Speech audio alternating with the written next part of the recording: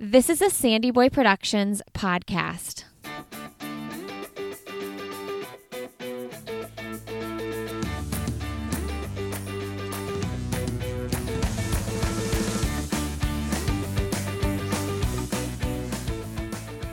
Hey, everybody. Welcome to I'll Have Another Podcast with Lindsay Hein.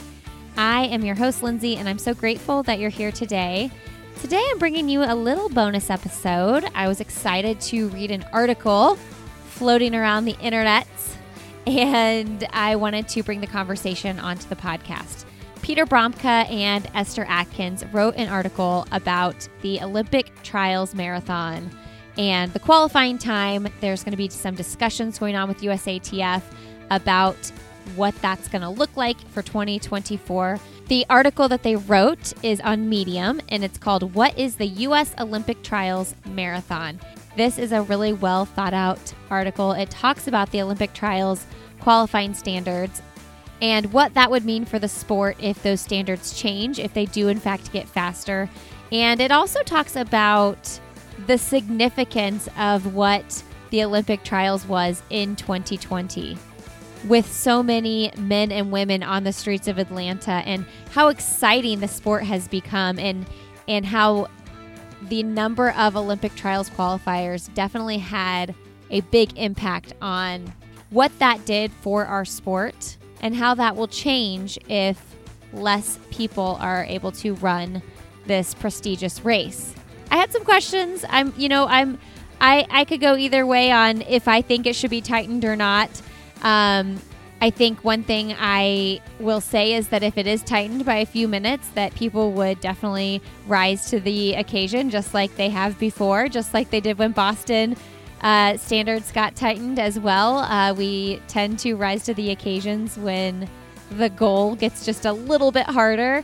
So I'm curious to see what the USATF will do. They have not come to any decision yet. I just saw a tweet that said they won't be making any decisions this week or weekend. So anyway, Esther is a 3-time Olympic Trials qualifier herself.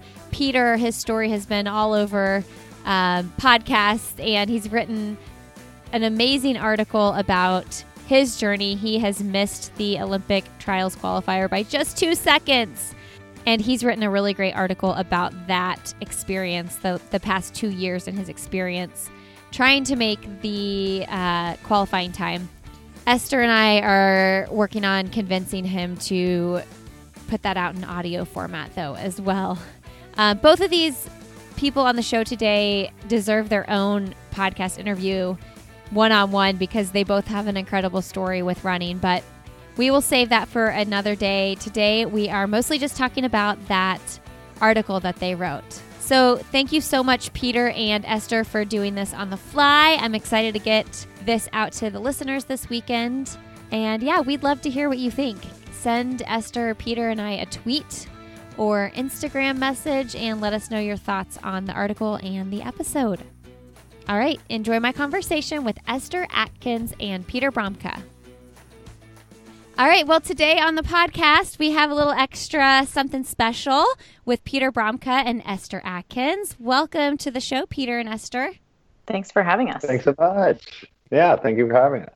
Okay, so I was laying in bed, scrolling on my phone with one of my kids last night, and I read your article about USATF making decisions about the Olympic trials, field size.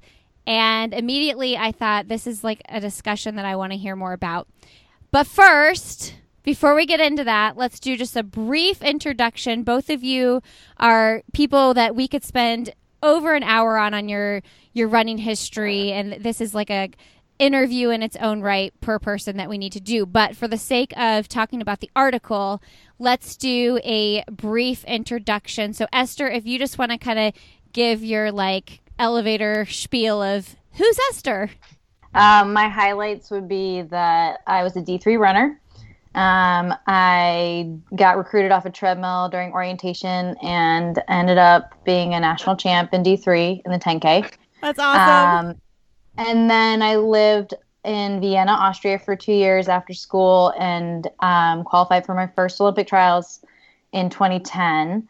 while I was living abroad. And then I joined Zap after that when I came back to the United States and ran for them for 3 years, ran the Olympic trials while I was there.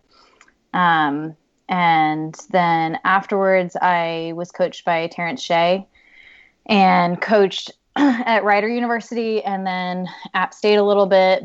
Got married to my husband, Cole Atkins, who was also running for Zap during those 3 years, and he ran for a total of 6 years. And now we're based in Greenville, South Carolina, and I am a personal running coach through McCurdy Trained. And you've run in 3 Olympic trials, right? Correct. So I ended up qualifying for 12, 16, and 20. In the build up to 2016, I had kind of the highlight of my careers, or the highlights of my career. So I won the U.S. championships in 2014, ran 2:33 earlier that year at Boston in 2014, and then I represented the United States at World Champs in 2015, and then I placed 11th at the Olympic trials in 2016 and also 11th in New York in 2016 and then 13th in Boston in 2017. And since then I've kind of been injured. So now I'm shifting the focus to coaching and hopeful that I will be able to qualify for 2024, which kind of plays into this conversation a little bit. Yeah, man, 2016, 11th place at the trials. What a hot year to place 11th. Jeez. That definitely played in my favor. I grew up in Richmond, and so I, have some history with running in the heat, and knew a little bit more about what I was doing there. Love that. Thank you for the brief rundown. And again, we're gonna have Esther back on because there's just so much more we can get into. Peter, let's get your history real quick. Oh, man, I just want to have lived through Esther's trajectory. That's amazing. I was also a Division III runner. I ran in high school, but also was a soccer player, and then realized if I wanted to continue with team sports, I should probably focus on running, where I was doing a little bit better than my soccer playing, sitting on the bench. And then I realized I came to understand that Division III had great camaraderie, and probably I would have a chance to really participate and be part of a team, which is still one of my lifelong greatest running memories, is being part of that team. Even though I wasn't a national champion, I was mostly injured. I sort of think back on those years as foundational to how I've been successful more recently, because I spent so much time just kind of burnt out, having a ton of fun with my friends, but just always all the classic things, like pushing too hard, trying to do all the things, just thinking I should do more mileage because that's what I guess the best people are doing. And so I came out of Division III and kind of just ran casually, would run a couple days a week. I ran as a charity runner, the Boston Marathon in 2005. I started last in the whole field. And so, and I qualified for Boston the next year, and having run Boston twice, I thought that was the most exciting thing you can do in this sport from my understanding. And so I guess we're good. I was in my 20s and there wasn't really any other boxes I wanted to check. And so then fast forward a bunch of years and the Boston bombing happened.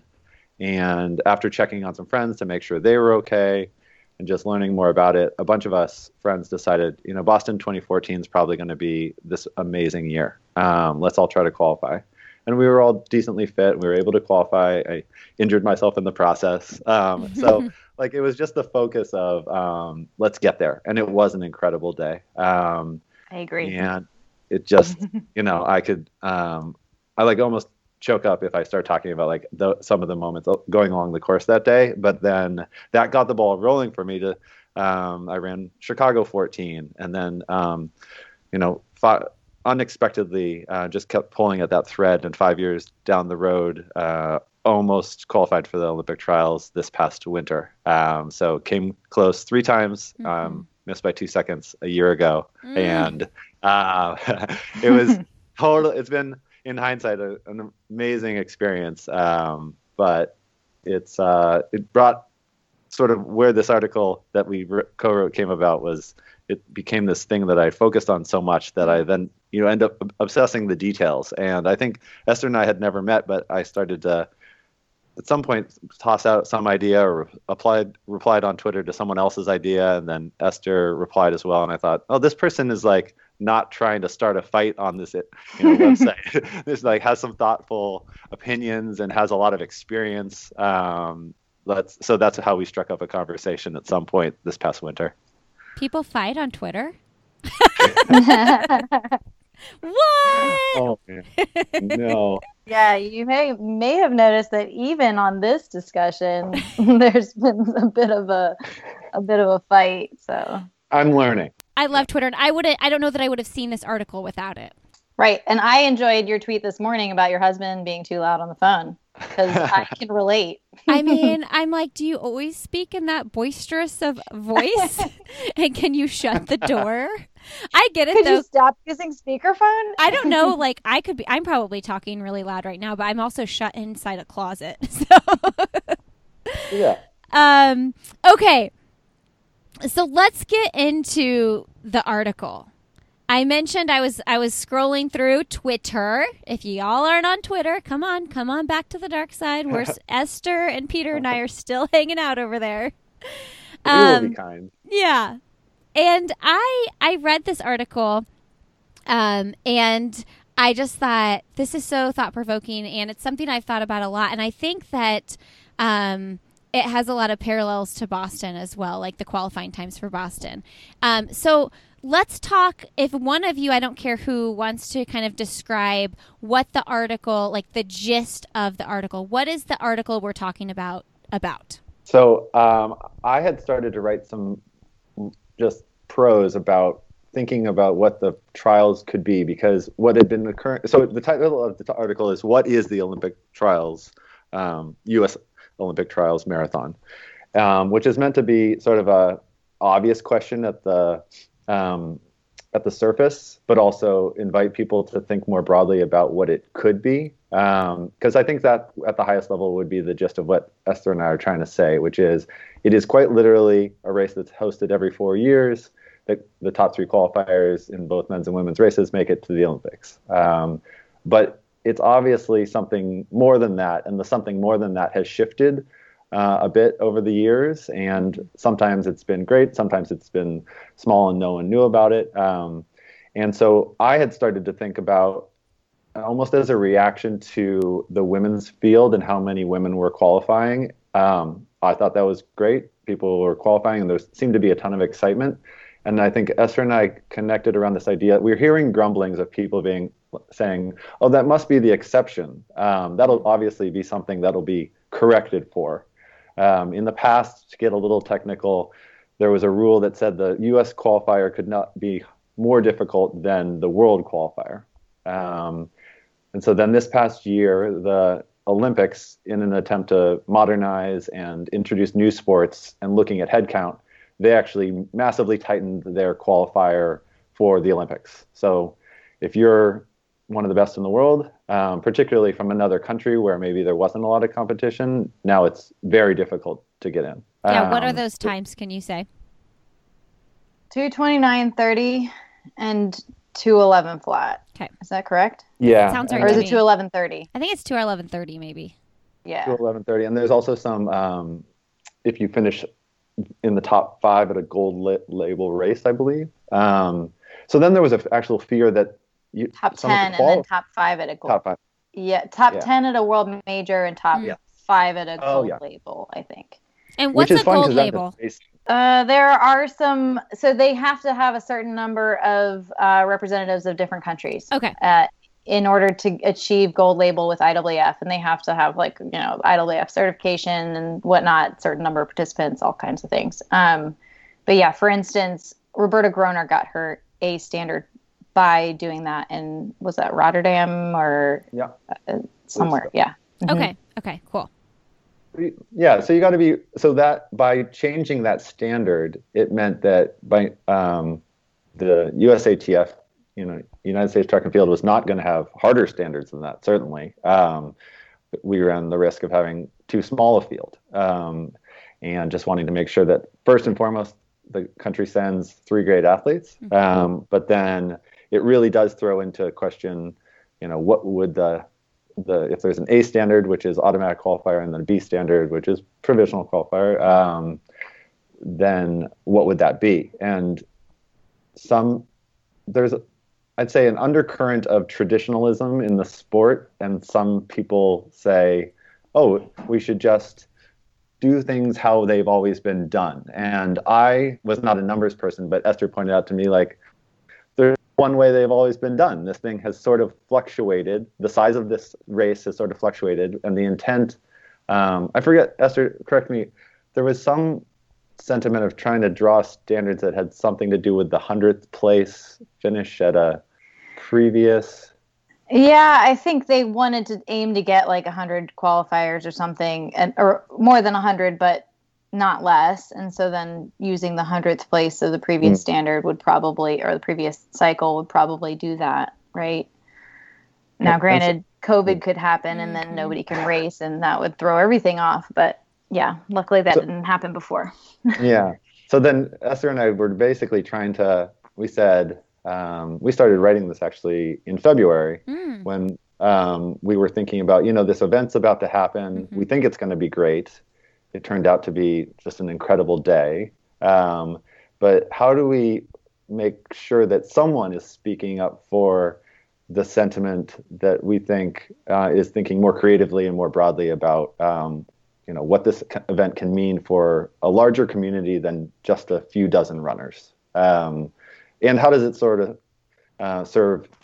How can two things be true? It can both pick the team and be an inspiring event. And so we started to lay out some of the arguments for making it slightly larger rather than smaller. And then Esther had awesome ideas about different formats. I think your husband Cole had a lot of the details about the third idea. The first was sort of like the way its standard is, with a time qualifier, and just making sure that so this year there were, I'm not as good with numbers, the 420 women and about 260 men. And then, so saying like, is there a way to bring those more in line with each other?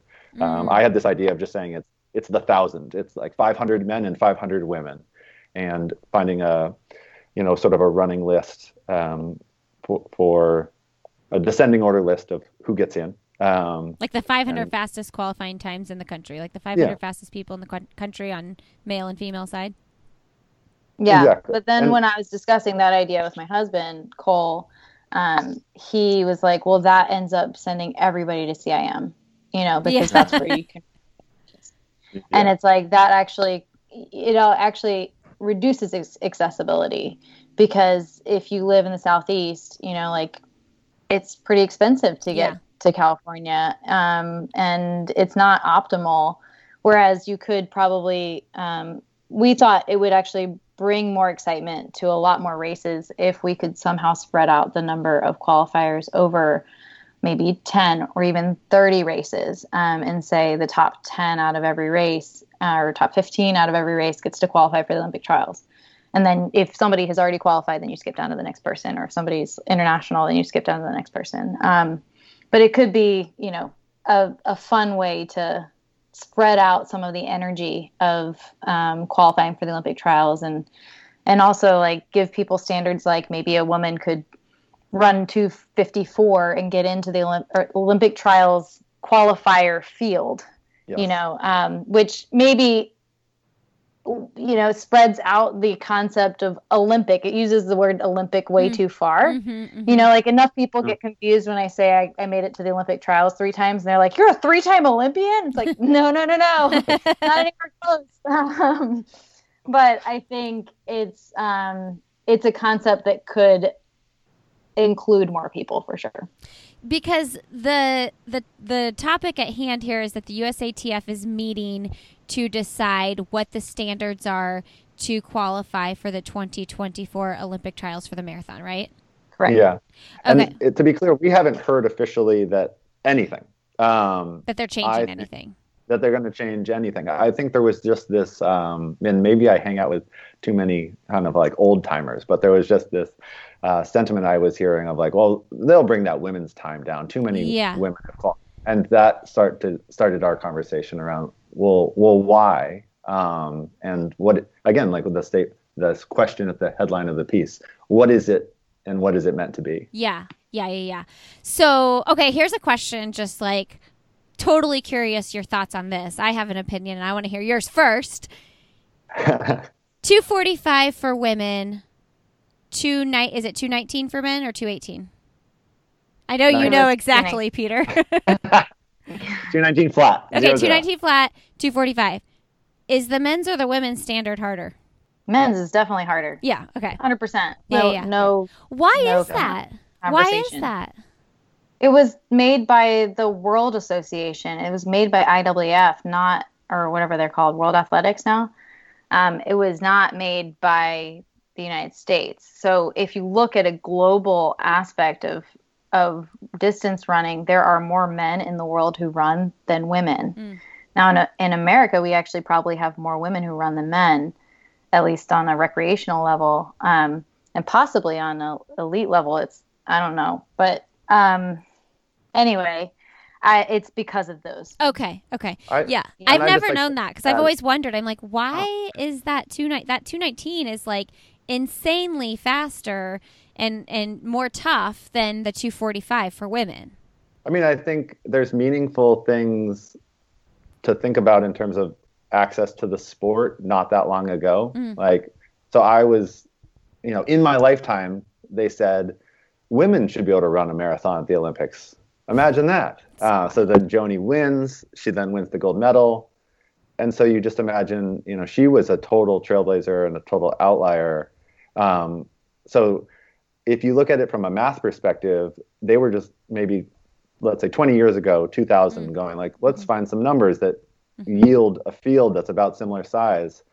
And then you roll it forward 2 decades and women are like, wait a second, we can do this. We're going to support each other. Like that's where the numbers come from.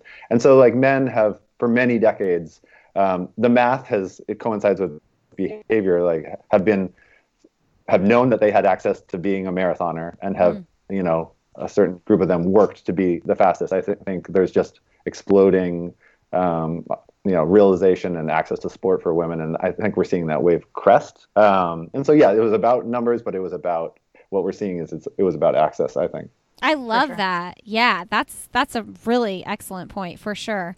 And so part of the article you guys talk about, and this is what I really love about it, is that that 245 was a number that ended up being, for women, a lot of women, attainable, but they had to work really hard to get there. And what that yielded was a bunch of people like me who are nowhere near that, but really excited to watch these other women reach these goals. Someone runs a 255 and they're like, okay, wait, 10 more minutes. Can I do that? And to just see this evolution of them like stepping up to that next level and rising to the occasion, like having this big dream goal, knowing that, no, I'm not trying to make the Olympic team, but to get that Olympic qualifier is like a lifetime goal. And as you mentioned, like Atlanta was so exciting and so fun. And I don't think it would have been that had so many of our peers, people who were not like Des, Molly Huddle, like these elites that we watch and cheer for as the professionals in the sport, but so many people that we could see ourselves like running side by side with, are going to run in this race. And those crowds were insane. So tell me your thoughts on that. I mean, I will say that my experience of meeting people who had competed in the Olympic trials. So I remember I worked at All-American cross country camp, which is put on by the NC State coach and our coaches. And I met like a handful of people there who had competed in the Olympic trials. And I realized for the first time that they were like normal people. And that was kind of what planted the seed. I had in the back of my mind that like, I'd run a 246 already as my debut marathon. So I was like, but this was in 2009. So the window hadn't opened yet in 2010. But that just like really kind of fueled my fire to even continue to care about the sport at all. And I know that, I knew Roberta Groner and Jeanette Faber both when they were at the stage of like just being interested in the sport, mostly because they had friends who ran, but they also like knew that this was a dangling carrot out there, that they like really cared about making the Olympic trials. And both of those women went on to also make world teams in the marathon. Like all three of us were kept in the sport because there was this dangling carrot, and ended up far overachieving. Like Jeanette ran 2:32, and Roberta's run 2:28. Is that right? Something like that. Yeah. And I ended up running 2:33. So it's like people end up way overshooting. There are people who like, come from a 2:55 and already ran a 10-minute PR and think they can do it again, but then there's other people who like us, where we don't know where our capabilities are unless we actually give ourselves a chance.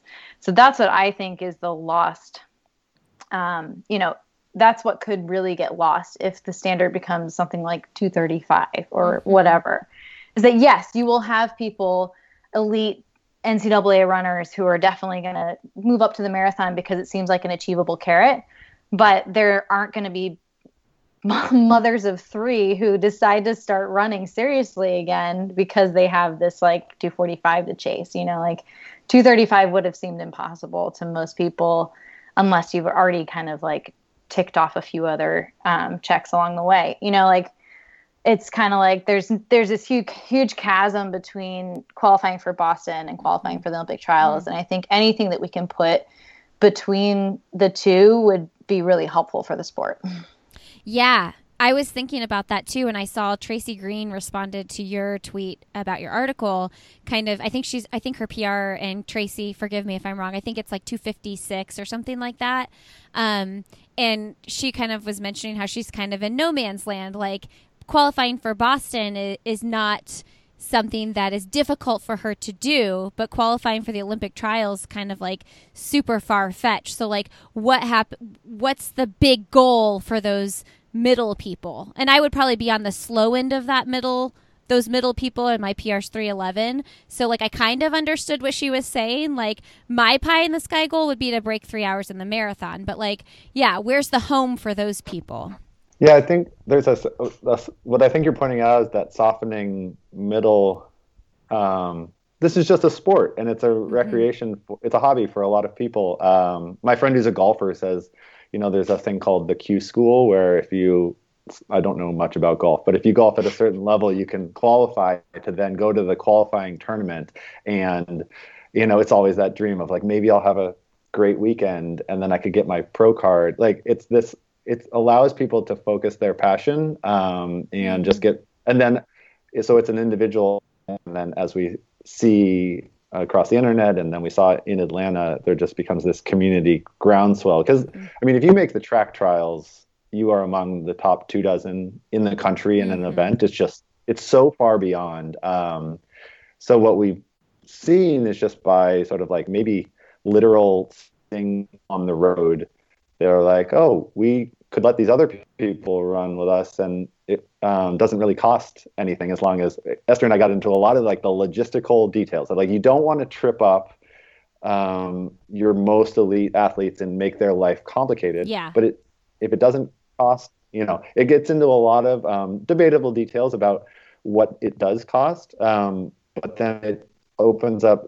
I think of like, I'm a pretty slow 5K runner, relatively. And there's men who are a minute faster than me in the 5K who are far off from ever making the trials for the track. They're just not going to make it. But they can, if they train, they can make it into the marathon, which is this like communal square of an event where we're all, there's more excitement at these major marathons, and then for people of all paces. And I think that sort of like culminates every 4 years in this event. And it can be great even if it's small, if you're a super nerd. Like, I went to the New York Central Park event in 2007 when Ryan Hall won, and it was on the circular course, and like fans are running back and forth. It was like a very nerdy cross country meet, and it was super exciting. But it wasn't like even being in New York City, it wasn't as exciting as what we saw in Atlanta, with just more people, more fans from all over. And part of that was that it was a men's only event. Yes. And it had absolutely. even fewer participants, or had maybe the same number, probably fewer participants than we did in Atlanta on the men's side alone. Mhm. So, what do you think? Do you guys have thoughts on what USATF is wanting to do? So wait, do we know what they're proposing so far? Yes. Do you know, like, are they, like, do you think they want to make it faster, the standards?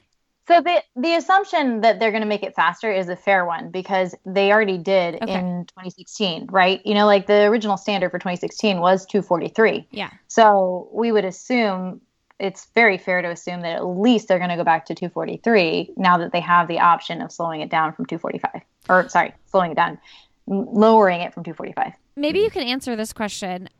Why did they make it 243 to 245 in the first place? Because they weren't allowed. It was what Peter mentioned earlier, is that they weren't allowed to have a faster standard than what the World Athletics standard is. Okay. I don't know why this is so confusing. For the Olympic standard. No, Yeah. it is So the confusing. Olympic standards, they changed the Olympic standards in 2015 and said, now we want to broaden the Olympic field. And so we're going to make it 219 and 245. And we already had 218 and 243 for 2016. Okay. So, and then they went back and they tightened the Olympic standards. Correct. Yeah. In the next cycle. Yeah. Okay. For Tokyo. And so these numbers have moved around. I mean, it was when I first got out of college, it was 222 for men, which at the time I thought was like totally insane, and I didn't think had anything to do with me. And so, you know, the numbers have moved around for how many they let in, and then I'm not exactly sure how the World Athletics thinks about it and how they draw their lines, and then. I mean, I think Esther, it should be said that Esther and I would love to hear that they're like, oh, no problem. You didn't need to write an article. Like, this is already what we're thinking. And I've reached out to people in other, like, running media and said, like, is this something you're thinking about? And one woman I respect was like, I don't think anyone I know of who is seriously thinking about making it more exclusive. And I was like, oh, okay. I mean, maybe that's true. That'd be wonderful to hear. But I think there was this general sense of it has been faster. Now they have the permission to make it faster. Exactly. And then I think what got my goat was just like this sort of like old school, like it should be small because. Yeah. Well, because the selection is all that matters, is what kind of we're getting at. And we don't believe that that's true, because there is this global effect that it can have on the depth of American distance running. And I would say quite simply, there's an A standard and a B standard. Yep. And you could get rid of the B standard if that's what you're looking for. You could just say there's no need, because those people don't qualify. They don't play into our truly top talent. I mean, Esther and I would say it's horrible for talent, fostering talent and such, all the reasons. But you could say, similar to the track, we only need to cater to the needs of 24, 36 people. And I mean, I wouldn't agree, but I could understand that logic. The moment you say, we're going to have a B standard. We just lost him. Come back, Peter. If we have a B standard. He was making a good point, too. I know. Well, I know. And so I might have to call, he might have to call back in. All right, friends, we had a minor interruption, a little mess up here. So we're going to jump right back into the conversation. So, Peter, you were talking about the moment you say we're going to have a B standard. And I don't know if you want to take it from there and we can kind of finish the conversation, that part of the conversation. Yeah, I think what Esther and I were just trying to point out in our piece is that from the very highest level, there are two goals to the event, because it is about picking the team. But because there is a automatic and an A and a B standard, preliminary qualifier, the moment you have a B standard, you're sort of opening the door to the event really is about more than just the top 20, 30, 40 athletes. And sort of it always has been, and it acknowledges, having a B standard acknowledges that, wait, it is a road race and you could have more people out there. And so what we're trying to dream of, and just like open up some options, is just how do you certainly like control for having like the best athletes on the line and picking the best team, but then also make the most of, once you have this whole road race together and all the fans are coming out, how do you make the most of that? And we felt like Atlanta opened a lot of people's eyes to what it could be, and we're saying like, let's keep heading in that direction. So I was trying to think about how, because I write a lot about running, like what are we really saying? And the whole idea reminded me of when you throw a birthday party for a friend, and the important thing is that the birthday boy or girl feels celebrated, they feel special. But the moment you're like going to have everyone come together, and then as you get a little bit older, you think, how many more friends could we invite? Maybe this could be an enormous party. And so certainly you never want the birthday boy or girl to feel like they didn't get celebrated, they were neglected. But you can also have a lot of people walk away from a raucous party thinking, that was awesome. I'm so glad that Lindsay threw a party. So we're just trying to think about how do you make this sport that we love into an even bigger party. Yeah, and I feel like we run into issues on the track where you have like a very elite field and you cannot have more than 24 athletes on the track at the same time, or you can't have but so many heats of the 1500 or the 800. So you really kind of have to narrow things down on the track. Whereas on the roads, first of all, to be honest, there are a lot more adults that run on road races than there are adults who run track races.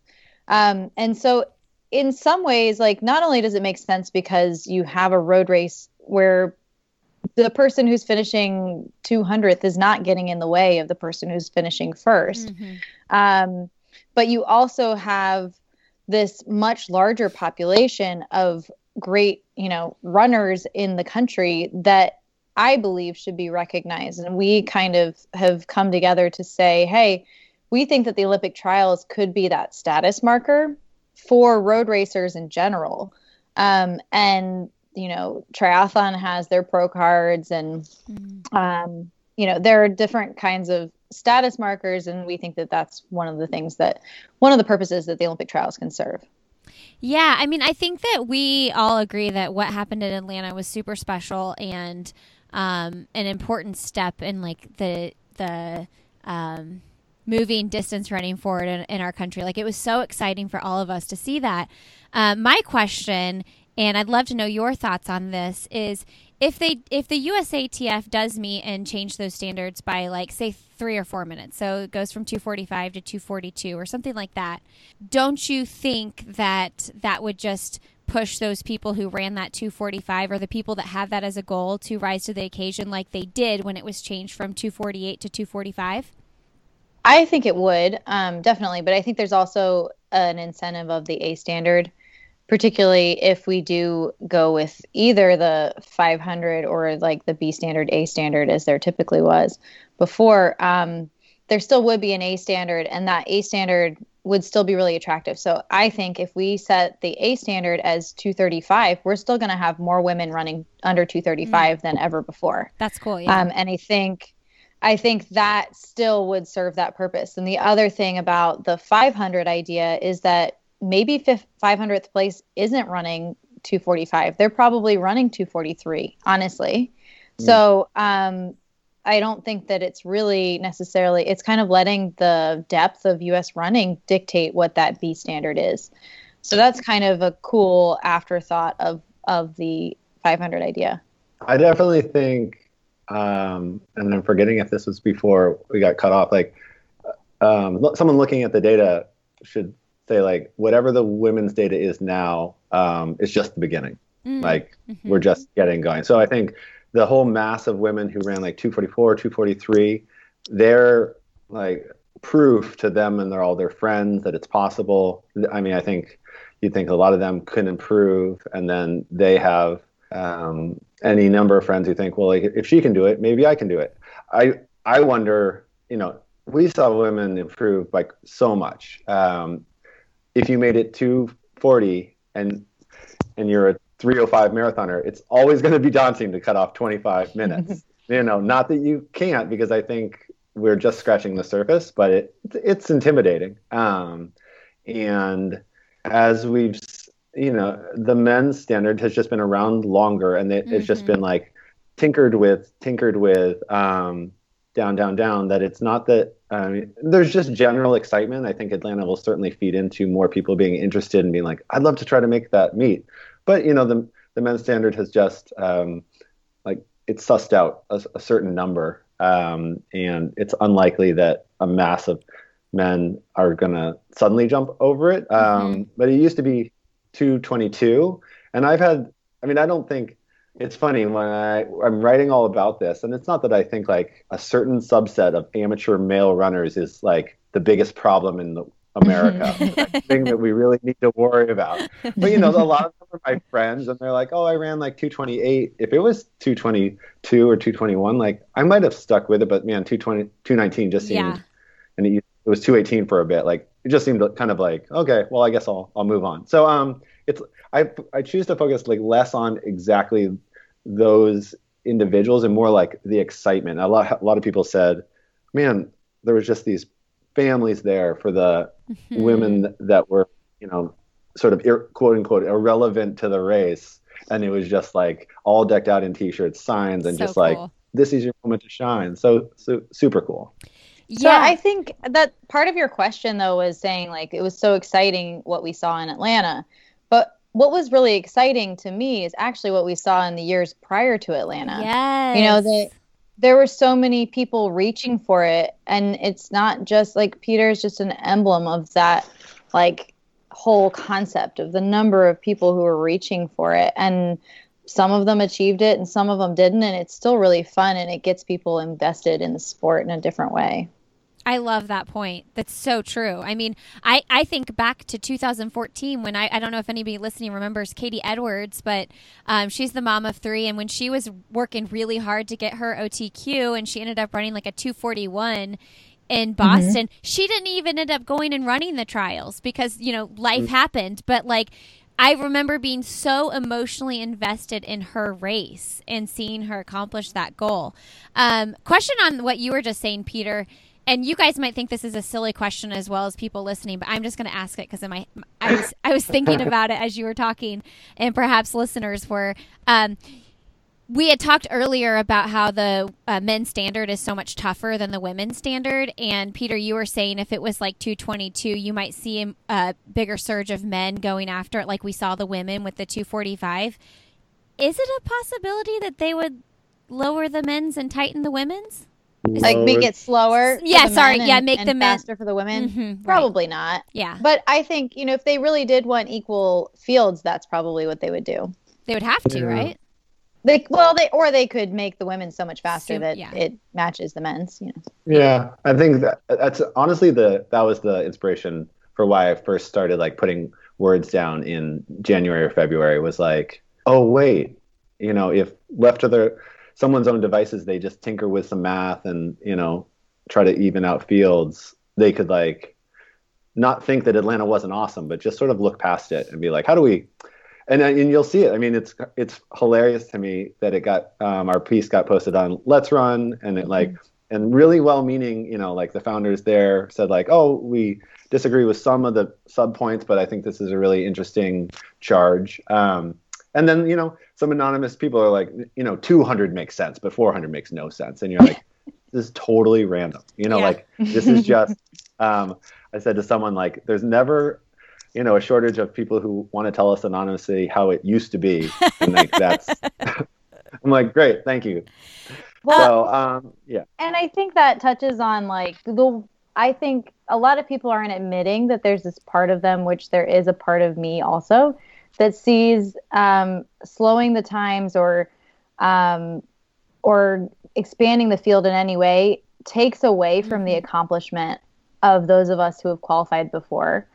And to that, I say, I think it's worth the price. Like I'm certainly more than willing to sacrifice that accomplishment of mine if I look at it that way, in the name of the sport and in the name of like uplifting other people and making sure that the word of our sport, that there is a Olympic trials qualifier in every state in America, that there is like multiple in larger towns and cities, that everybody has an opportunity. Everybody in a running community has an opportunity to know an Olympic trials qualifier.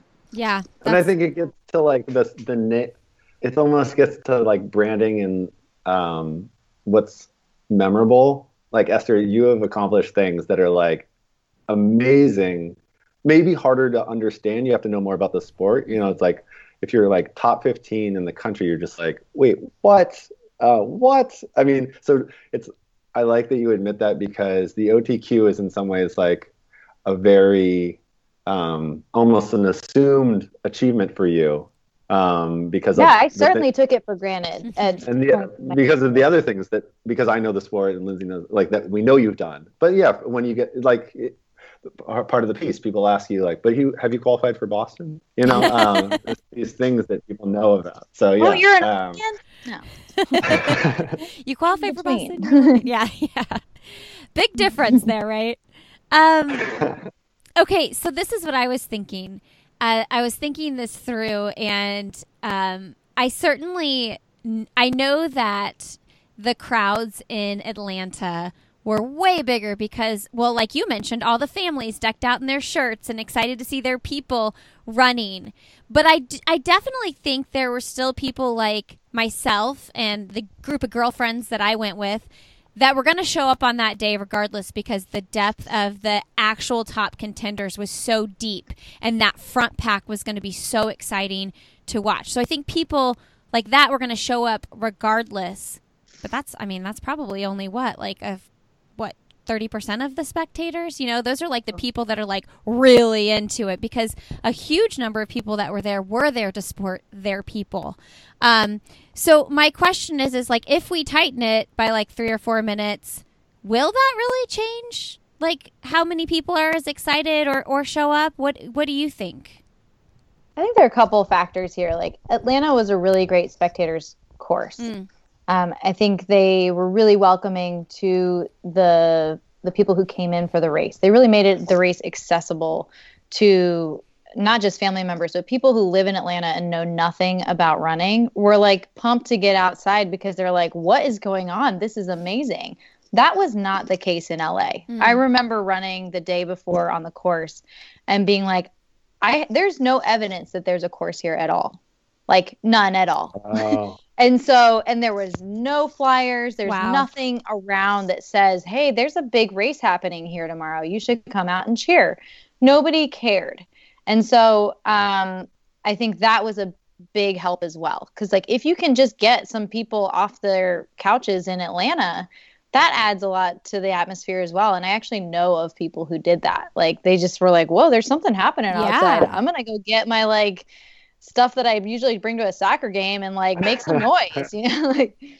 There was such a snowballing effect of like, the Atlanta Track Club did such a good job. And then what I'm coming to understand is just how much work was done to make sure stories were told at a regional level about, definitely, men and women. And those are fun stories to read, particularly like in today's media climate. You're like, oh, like, this is a really positive story. Then you have all these people coming. I did a shakeout run the morning of, literally started because I texted a friend, like, we should run the course just to check it out. It seems like it's going to be brutal. And then I posted it on Twitter, and then all these people are like, I would show up. And then someone said, well, the NAZ Elite is doing a shakeout.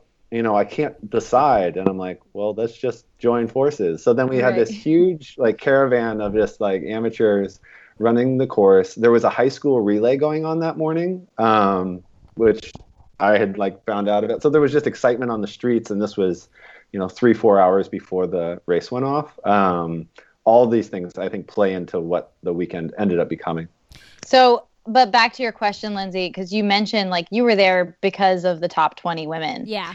And to that, I would say, well, the reason why the top 20 were as deep as they are is because of this history of the Olympic trials being an achievable standard for the women, and that more of us are staying in the sport. I mean, 2 of your favorite people to bring on are Roberta Groner and Keira D'Amato. And I would say, they're both studs. Both of them were drawn back to the sport because of the Olympic trials marathon standard. Yeah, I would agree with that. Yeah, I would agree with that for sure. And they're both top, they were both in that like top 10 to 20 people. Carrie Dimmoff. Carrie Dimmoff is a teammate of mine. She ran at Princeton. She finished 20th at the trials. Oh, really? She's mom of 2. So she had that classic thing of running in college, being somewhat banged up afterwards, and then being like, she like gave up on the sport a couple times. She ran at the track trials a little like years ago and was like, I'm probably done. But then she qualified for, she qualified for LA, ran her first marathon in LA and was like, that was awful. But then was like, maybe I'll continue. She ended up making the Doha team. So she was like, I think the second woman behind Roberta in Doha, and like just super inspiring. So it's been, and then she finishes 20th. And it's like you just see how it all stitches together. Like she is many years older than some of the other women on the Bowerman team that I'm on. But there was another woman who finished 22nd on the team, like she sort of like is able to bring other women along. And you're like, some of these women, if they keep at it, could really help America in different races. Yeah. And you just touched on the like benefit of depth is that like, if you have a teammate who's qualified for Worlds or qualified for the Olympic trials and you're like, I'm not sure if I can do it. But once you get to know that person, you realize that they're a real person and they're normal and that they have 2 kids and a job. And, like you can be like, okay, well, I can keep up with her on this rep, again, and that's where it starts. I also love the point about Roberta and Kira because my mind immediately, when you said that, went to Brittany Charbonneau, who got 13th, and Julie Konen, who now is with NAZ Elite. Yeah. And those are both examples of women who, Brittany was 13th. Julie was, is it Julie or Julia? Julia, I think. Julia was 10th. 10th place at the trials. And like that all started from that, like, oh, I could qualify for the Olympic trials. So that point that you make is like spot on. I want to read Ben Rosario's retweet of the article, and I just want to hear your thoughts on it, because when we started talking about recording this interview, since then, so many people have commented, and this like long list of conversation has gone on Twitter.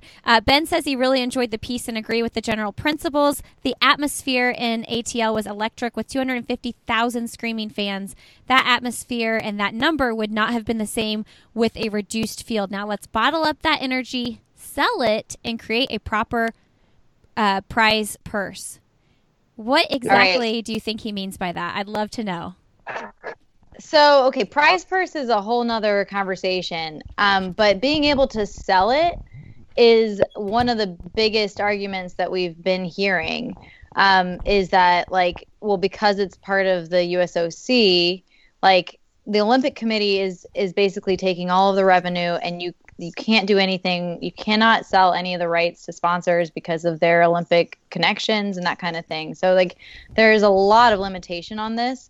And so my mind has been like, well, we have a way of like working around things in the government these days. So let's just find a way to work around this. Like, can we not call it the Olympic trials and have a selection race and somehow be able to actually have other sponsors and like grow the race in the way that we want to and sell it and be, have more autonomy over that? Because, okay, Peter's saying like maybe we're not even going to have the Olympic trials in 4 years because of finances, and there are basically every club in America is struggling for money.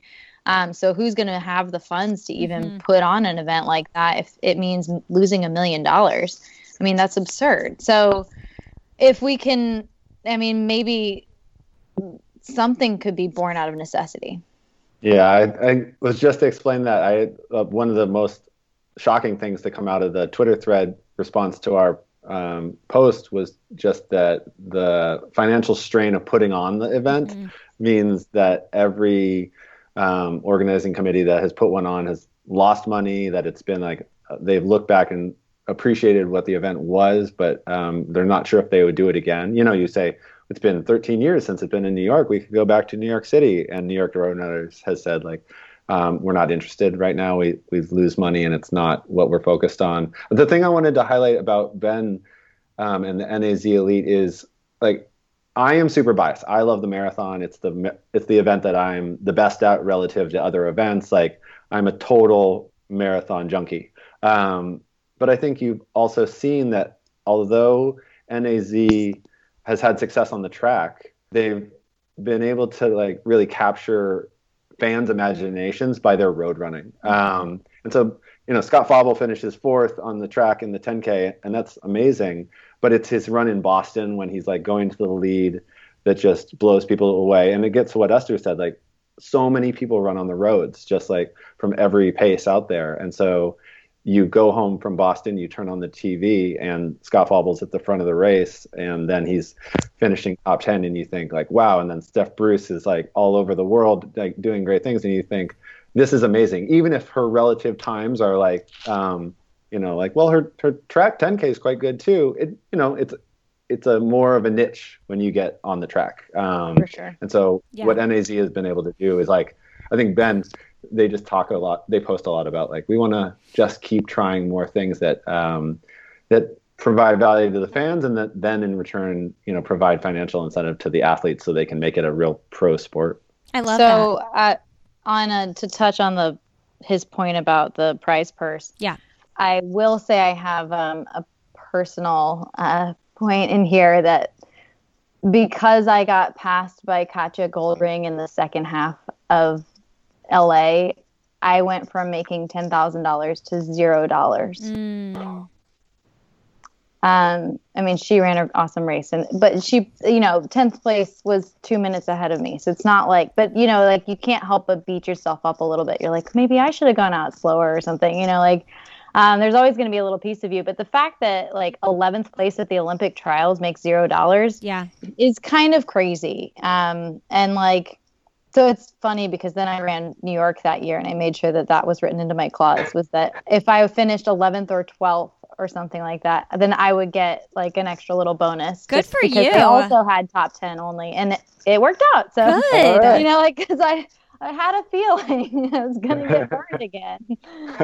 Good for you. I'm so glad you did that. And I'm glad you said that on the podcast so that other developing athletes that might be like running their first New York or whatever big race know that they can do that.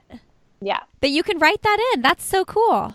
Yeah. Thanks, Dan Lilo, for listening to me and talking to Sam and David. Yeah. That's awesome. I was thinking about this, and I was thinking like, the biggest thing, the biggest part of this conversation that I'm getting is that like we want to grow the fan base of American distance running, right? Like we want to grow this sport. And how do we do that? The three of us are like super big running dorks. Like we love running. We love watching and cheering for the races. But like, how does any of this affect that average runner who isn't invested in, I don't even know who the top 10 contenders are for the Olympic team, like how do we get those people drawn in? Do you have any thoughts on that? I think Ben's point about like, if there was $150,000 for the win or something like that might be a little bit more interesting to people. I mean, but even that's kind of pennies in comparison to other pro sports, like it's not that big of a deal, but people do pay attention to that in Boston. They think that's a big deal, and they're not even aware of all the rest of the money that's getting spent under the table, or not under the table, but for appearance fees and that kind of thing. So it's like the person who wins is making a lot more than $150,000. I'll tell you that. But yeah, it's like, I do think that there's got to be a little bit of that. If other than like broadening the field, there's also something to be said for that. I mean, I think there's sort of expanding the ring, and then there's sort of like jumping the ring that we're in, and then there's like jumping well outside of it. I think some of the things you're talking about, Esther, are those classic, like, how do you be like, there's $100,000 on the line. And you're like, wow, okay, cool. Like, who's going to do it? I think from just expanding their fan base, I do look to the NAZ athletes who, share, storytell. They like say, Steph Bruce sells grit t-shirts, and you're like, oh yeah, that's it. Like embodied. She's just like, I try to return to my own mantra, and you're welcome to buy a t-shirt. And you're like, yeah, I mean, why not? That's what makes it accessible for people who are, they're still runners. They're not like the average person on the street. Who's. Yeah, I totally agree with that. I really admire the major effort that NAZ has done with sharing their story. I think, I know that that's got to be exhausting and really hard to do at times, especially when things aren't going well. But it's so crucial. And I have been thinking about this for, I don't know, 10 years or something. Like, how do we make people care about the sport? Well, people care about stories. You care about a race when you know somebody in the race. That's it. And you don't feel like you know anybody unless they share their story. And so all the privacy that people have around their workouts and like, oh, I'm injured, but I'm not going to tell anybody because then I might not get this appearance fee. Well, you're not going to run well anyway. That's not the honest thing to do. So I think being more upfront with everybody about what's going on and like the ups and the downs, I think more and more people are doing that. And I think that's also been like a major reason why, the sport has grown so much. I agree with that. I have friends who work in putting on track meets in Portland, like the Portland track, where there's some high performance meets, and they feel pretty passionately that it shouldn't be on the athletes. Right now, it is sort of it's very much on the athletes. There's a lot of quiet athletes that don't necessarily want to push out on social media, but in the moment we're in, it is a burden unless it comes naturally. So they think, but if you look to say the NBA, you don't just get to skip the post-game press conference. Yeah. And a lot of that stuff is sort of just like blah, blah, blah, the same. But, there's a certain cream on top that like quotes make it out. And so there's always some talking to the press. But I actually posted after Atlanta and I said, like, if you didn't really post about your buildup and then you finished middle of the pack or dropped out and you didn't post about your race, why would a brand pay your salary? Like straight up. Yeah. What? Hot take. I mean, I was a little bit fired up. And I totally agree with you, Peter. That is one of my biggest pet peeves as well, is like the people who share, or no, what's even worse is when you share a big like pre-race post. Oh yeah. And then there's like radio silence afterwards. And I'm like, oh my gosh. Like, all that screams to me is shame, honestly. Yeah. Like, it's just really sad. Like, if you think that people only care about your highlights, then, like, you don't think people actually care about you. Yeah. Do you think that some of it is people just not wanting to leak to their competitors, though, that, like, oh, I'm going to be an easy get this race? It's going to happen whether you say it or not. Yeah. If that's the truth. Yeah. It's just... I would question. Yeah, I would totally respect if someone disagreed with me. I would just sort of say like, it's 2020. Like Dathan Ritzenhein, who I grew up as he's my same era, but he was still like a childhood hero. Yeah. He went out with like, he hadn't been running before the race. So you're like, well, okay, like that's fine. You weren't, and since then he's admitted it on podcasts and been like, yeah, that probably wasn't going to go. What race are you talking about? Oh, Atlanta. He lined up for Atlanta, and he hadn't run over 5 miles, I believe. And so you're like, okay, but he was like on the latter half of his career. It's just like, right. Yeah, Esther, when I go to someone's Instagram and think, oh, they had that pre-race post, but I missed how they did. Let me go check. And there's just the last photo is like of the singlet before, and you think, to me, sadly, it says is we know athletes are worth more than just the podium photo, but if you don't tell your story or get someone else to tell your story, you're letting the podium define your worth. Saying like that's all that matters. That's a great point. We know so. I love that. Yeah, it also like I'll book an interview before a race and then like suddenly the person's like, we're gonna do this later.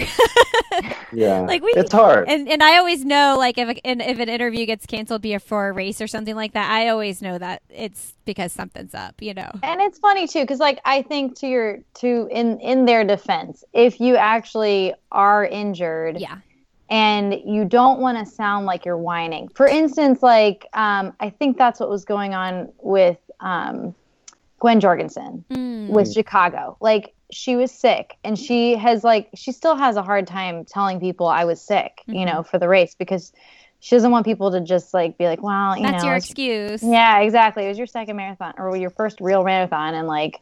And you're just a 237er. It's like, nobody actually thinks that. Yeah. Come on. Like, and also it's okay for you to get sick and have a bad day. Like, and I know she knows that, but like, I think that's her reasoning for Yeah. not admitting it before, is because she didn't want to sound like she was whining or trying to like self-sabotage or create excuses before she even raced. Yeah. Okay, so Hard. now that did you have a comment, Peter? Oh no, it's Okay. just I get that it's hard. It's their livelihood, and being in Portland, I'll come across the good and the bad. We heard about Shalane's workouts before she won New York. You're like, wait, what were her splits? Like, someone's gonna get beat in New York, and then it's sort of like if she didn't win New York, you're gonna be like, how? It's impossible. She was in such good shape, and then you also sort of see people who are banged up, and I wouldn't think it would be easy to post a lot about that. Sure. No, but for one, I mean, I really admire Emily Infeld for Love all her. that she has shared through all of her injuries.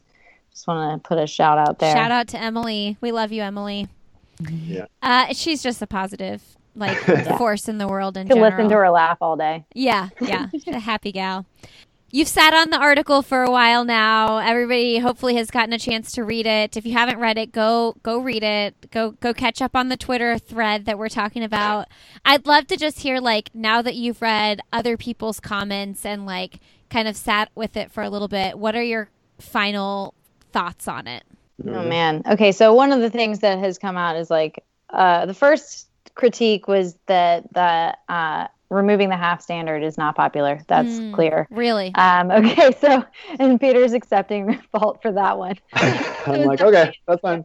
I mean, Well, yeah. it also messes with the ranking, and like we'd have to convert, and it's like, well, do they accept 800 meter times for the mile? No, they don't. So like, I think there's an argument there for sure, but it's not popular. So we'll go ahead and drop that one in the name of in the name of Molly Seidel. saving the idea, yeah, because it is different. You can't run a marathon every weekend, so it's like, yeah, okay. Comment though, I love that she had to start like in the beat. She had to like start in the second wave back, and then she got second place. Yeah. Yes. Mm-hmm. She was ready to go. Yeah, I think I told her to go ahead and get ahead. Like, just don't worry about it. Nobody's going to ask any questions. I listened to an interview with her, and she said that she had read online. Someone was like, "Oh, Molly Seidel's like just hoping to finish," and she's like, "You're right. I am definitely hoping to finish. This will be my first marathon." And then some. But other thoughts about what people have said. Okay, obviously this is like just a concept that is not based in total reality of what the current status is with the Olympic Committee. Obviously, there are a lot of problems. Not only are Olympic trials locations losing a lot of money, but the Olympics are losing a lot of money also. So like there's something broken with this system. Mm-hmm. I don't think we're the only ones who've caught on, and we're not the only ones who are like, hey, maybe we should make some changes. So I'm hopeful that like, okay, maybe it won't happen in the next 4 years, but like something has to give. It's ridiculous. Yeah. I was left with a deep appreciation for the work that's been done. I reshared a thread that just came out by Eli Hesh, just saying, wow, in hindsight, it's easy to assume Atlanta like just happened and like take it for granted. Yeah. And now I'm realizing that a lot of the tweet replies from members of the team are like, when we're sending an ambulance to mile 18 and then, had to figure out this other stuff at the finish. Like there's a bomb squad somewhere else. Yeah. Yeah. So so much was going on that I think I would never want anyone to.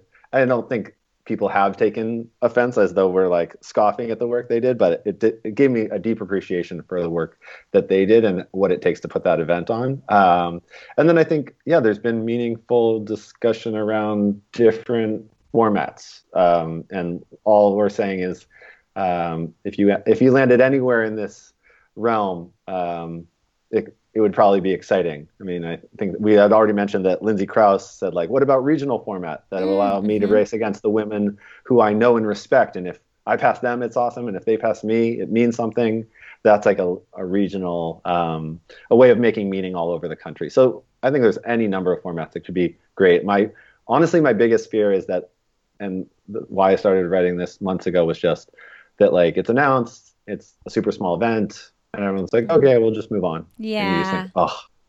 So, I think I'm very pleased to know that it's part of the conversation and that Sounds like there's a lot that's up in the air, but at least there's real consideration for what it could become. Yeah, totally. I feel like even if everybody thinks our ideas are stupid, I'm just happy everybody's talking about them. I love that.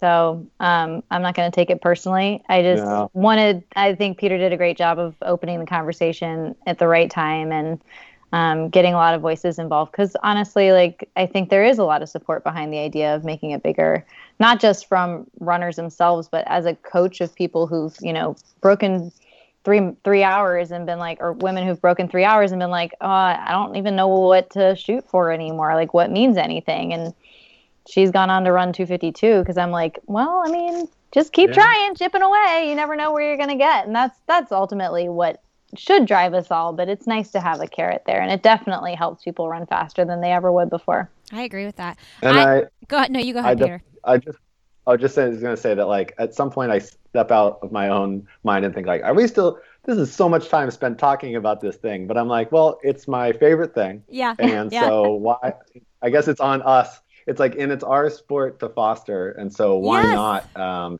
speak up for what it could become? And I forget if it was before or after our previous call got cut off, but just like the idea that I get messages from women who are like close to the standard who have just said, like, I hope they don't lower it. Like, I'm still dreaming about 2024 potentially.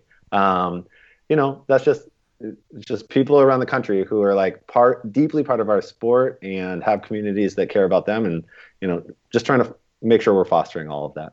Yeah, the same person you just referred to, she actually said that she reread her article and then went for a run when she didn't really feel like it to begin with. So that. I think that's just a tiny little example of the type of inspiration that can obviously be caused by broadening the scope of the Olympic trials. Well, I love that you, like, everything you just said about how, like, this is how we felt. I don't care if people think some of the ideas are stupid, because it's like, if you weren't talking about it, this conversation, like, all these people wouldn't have even been thinking about the fact that the USATF was, like, making these decisions right now. And if not for these kinds of articles, the excitement wouldn't be happening. I mean, 1 retweet, 2 retweets, 3 retweets, whatever, you get people talking about these 4th things place on the matter. message board. Let's run. Yeah. And I love that. And I think that that's a really important part of our sport, is people talking about it. Now, I have one last question. What can people like me, like podcasters, do? I just have people come on and I interview them about their life. But, like, what do you think could be an extra thing we could do to help push this forward and bring it and cultivate this bigger fan base with not just the running dorks like the 3 of us? You're already doing an amazing job. Like, seriously, I mean, people like you and Matt Chittum with Rambling Runner, like, Tina Muir, everybody who is, as Peter just said, like, you have, there's an onus on us runners to be willing to share, right? Mm-hmm, mm-hmm. Then to maybe expand our platforms and actually share our story. But it's a lot more helpful and more comfortable for most of us to be interviewed. And, I think you guys do a great job of not just sharing the actual, like, it's important to talk about the actual running, but it's really important to also get back into people's stories. And I think you do a great job of that. So just keep doing what you're doing. Oh, yeah. Thanks. I think, people in positions like you, when I would just say, keep understanding that new runner, because my favorite questions are when a podcaster says to a pro or to someone, like, so one thing we always get good reaction to, and you're like, oh, interesting, they have this, like, back channel, or the people who are new to the sport always want to know is, and they say, like, XYZ, and they pull that out of the athlete, because athletes, have gone on their own experience and they don't always know what to highlight. Yeah, we're in our own little bubble. Yeah, and so you're able to build that bridge from, just sending out a survey to people who are, 3, 4, 5 hour marathoners and say, like, what would you want to know? Or what are your questions in the sport? And then to make that translation. I have people write me and go, a woman wrote me this morning and said, like, I'm going through a period of doubt about my running. I've had a bad workout or 2. Have you written about this? Because I'd love to hear your thoughts. And I'm like, So I sent her a piece or 2 that I'd posted in the past, but I wouldn't know that unless she asked. And you don't always know what could make the most meaning to the most people out there who are at all sorts of paces. That's good. Yeah, I know. I do sometimes wonder when I get super heavy on the pro side of things if the more casual runner, when we get down to the nitty gritty of like super specific things with major marathons, that someone that's a casual everyday runner or new to the sport some of this might go over their head. They might say, I'm going to go listen to this other interview where it's more common language with running. Well, do you know? Yeah, do you know Patrick Cutter? He's from Buffalo. I don't. Okay, so Patrick is totally ripped. He's a former football player. Okay. And he's totally ripped. And so he has like 50,000 Instagram followers because he's ripped. Bigger people are like, he's ripped. I like looking at him, and like, no way that he's run 2:35 now. And they're like, wow. No way. And he ran well at Boston a couple of years ago. And people, my buddies who like had blown up were like, oh man, I remember when that dude blew by me. So like he speaks to, I'm friends with him. The lessons he's learned that he then shares out on his Instagram is like, hey man, like you can still lift weights and improve at running. And people are like, okay, cool. Where they look at me and they're like, I don't know, man. Like, are you telling me to have him on the show? He's really interesting. Yeah. He's a coach, and because other big guys reach out to him. Yeah. Other guys reach out to him, and he's a McCurdy train coach. Okay. And he, and I know that he coaches other guys who also want to lift weights. Oh, that's so cool. So like he has opened up this whole window that like those people are never going to reach out to me thinking I can translate for them because I haven't lived their experience. I love that. Okay. I'm going to put him on my list. That's great. Oh yeah. Yeah. All right. He's a McCurdy coach. Is he? Yeah. Okay. That's so great. Yeah.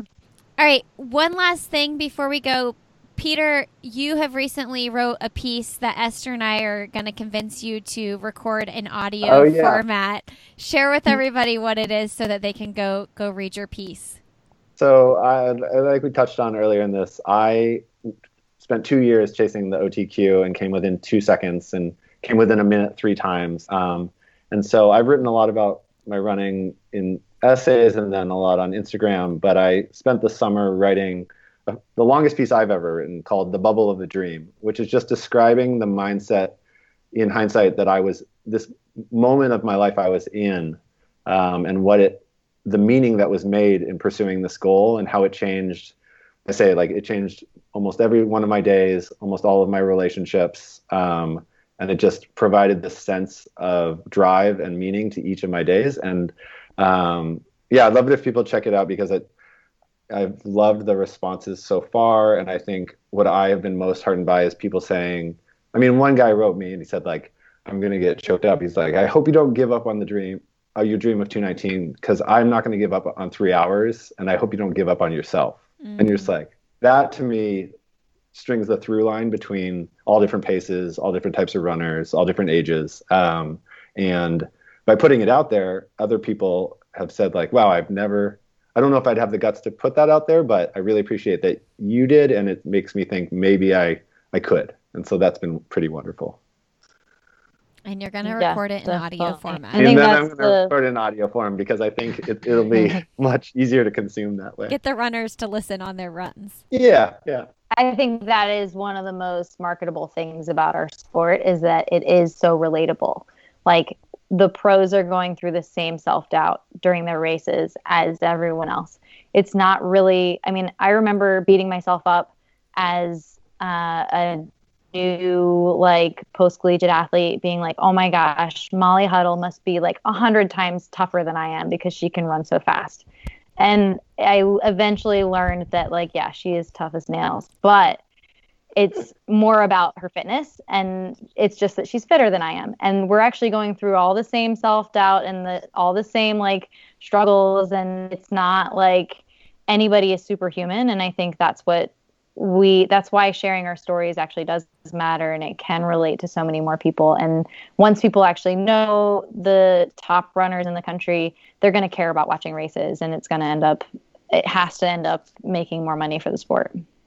That's awesome. I love that. If you're a top runner in the country listening to this right now, share your story. Please. Yeah, we want to hear it.